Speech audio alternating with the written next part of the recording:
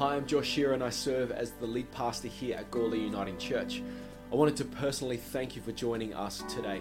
We exist as a church to see lives transformed with the good news of Jesus. Now, I hope this service inspires you, I hope it blesses you, I hope it builds your faith, and I hope it gives you perspective that God is moving in your life. If there is anything that we can do to help you, don't be afraid to reach out on social media or email our office. Thanks for joining us again, and let's get to the service.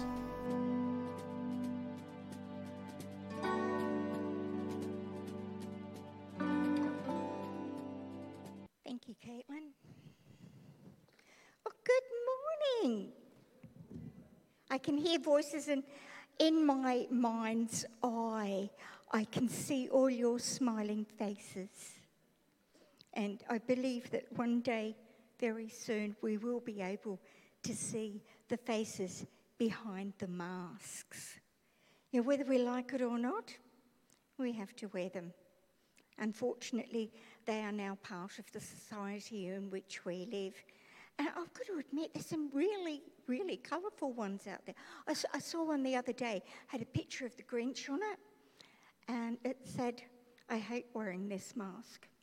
And I can identify with that. But one good thing that has come out of wearing masks is that people are more aware of the deaf community, of which I happen to be a member of.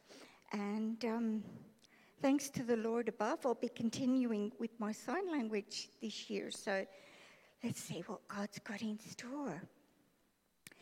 Well, not just talking about masks, but one of my favourite TV shows is Say Yes to the Dress.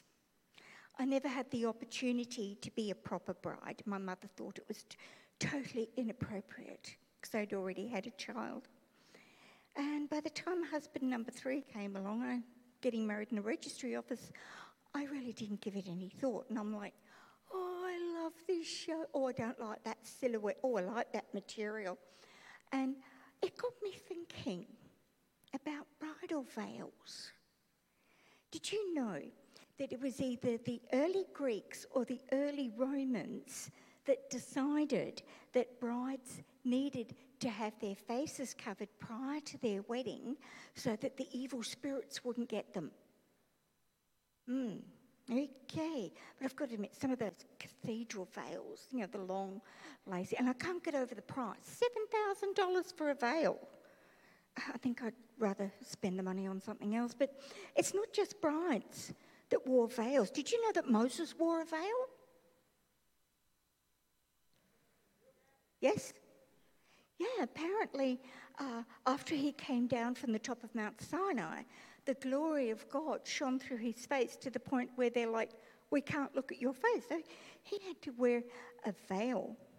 So what we're going to be doing today, we're going to be looking at a verse in the Bible, Corinthians chapter 2, verses 3:2 to 18. But first we're going to pray. So let's bow our heads and pray.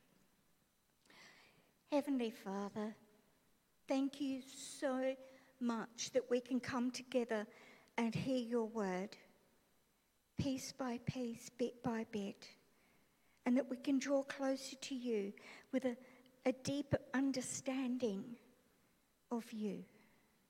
So I just want to say thank you, Father God, for the words that you've given me, for the ears that will hear it, and for the love that you give. In the name of Jesus Christ, our Lord and Saviour. Amen. So 2 Corinthians chapter 3, verses 12 to 18. Starting at verse 12. Therefore, since we have such hope, we are very bold. We are not like Moses, who would put a veil over his face to prevent the Israelites from seeing the end of what was passing away. But their minds were made dull, for to this day the same veil, ignorance and darkness, remain when the old covenant is read. It has not been removed because only Christ can take it away. And by acknowledging Christ, the veil is to be removed. And even to this day, when Moses is read, the veil covers their hearts. But whenever anyone turns to the Lord, the veil is taken away. Now the Lord is the Spirit, and where the Spirit of the Lord is, there is freedom. Okay, so that's what we're going. Oh yeah, there's one more, and I can't read that up at the back. So anyway, what we're going to do is we're going to dissect. We're going to be a little bit of a surgeon today.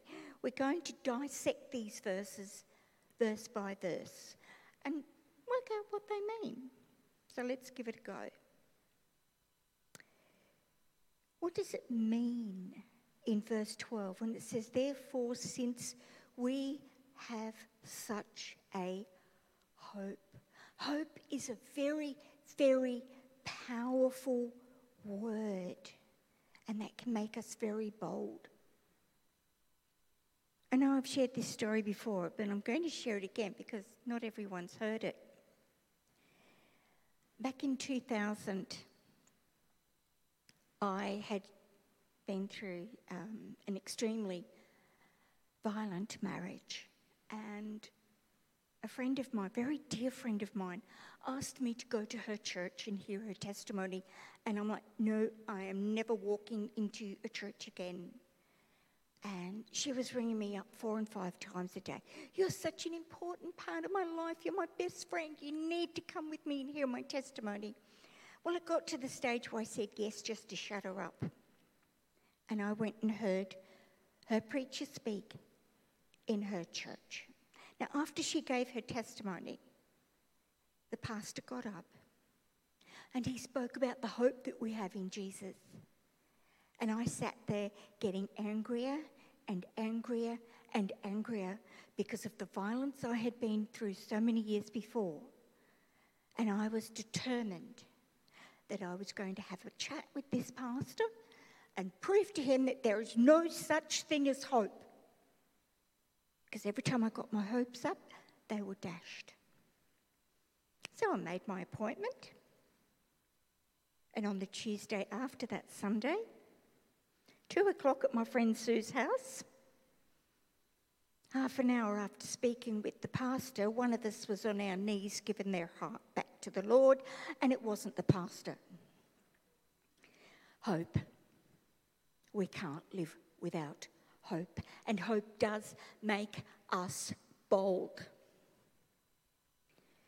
Verse 13 says, we are not like Moses, who would put a veil over his face to prevent the Israelites from seeing the end of what was passing away. After Moses shattered the 10 commandments that he had received on the top of Mount Sinai, after receiving a pardon from God for what the Israelites had done, dear old Moses spent 40 days in the presence of God.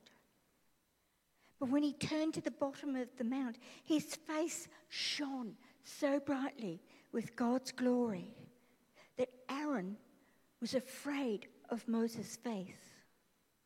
So Moses decided to wear a veil when he was with the people. And you can find this story in the book of Exodus, chapter 35, verses 33 to 35.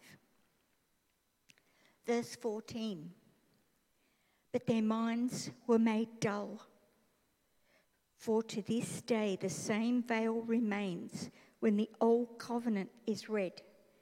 It has not been removed, because only in Christ it can be taken away.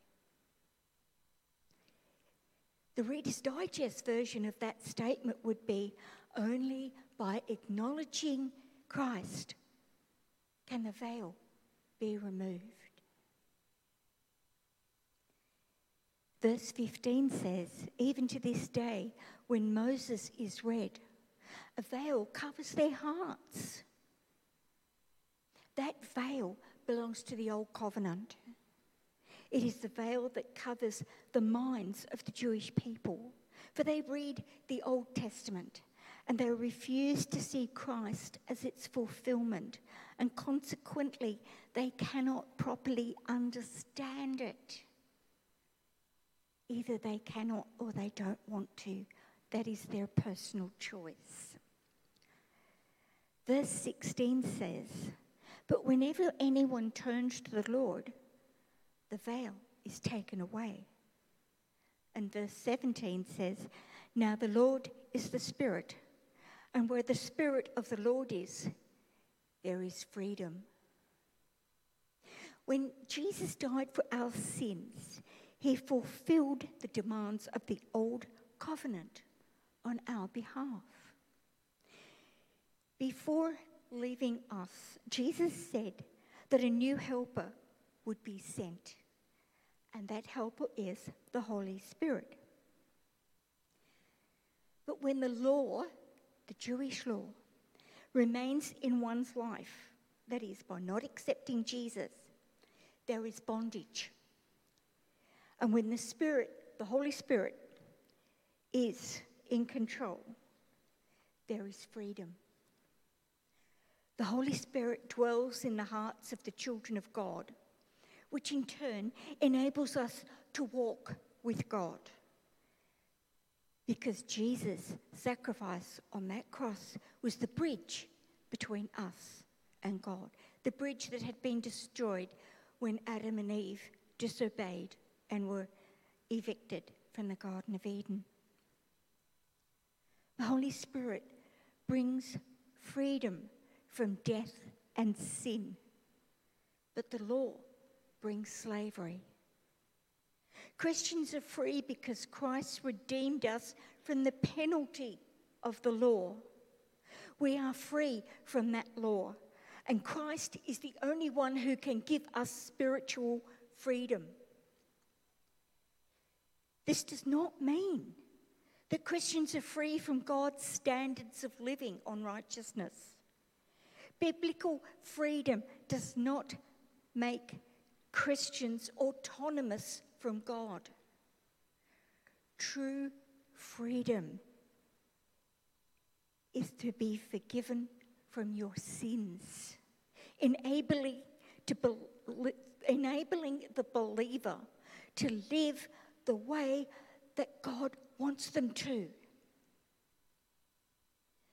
To turn to Christ from the law is to turn from a code that spiritually enslaves a person by precepts and rituals. Moses hid his face. We don't have to.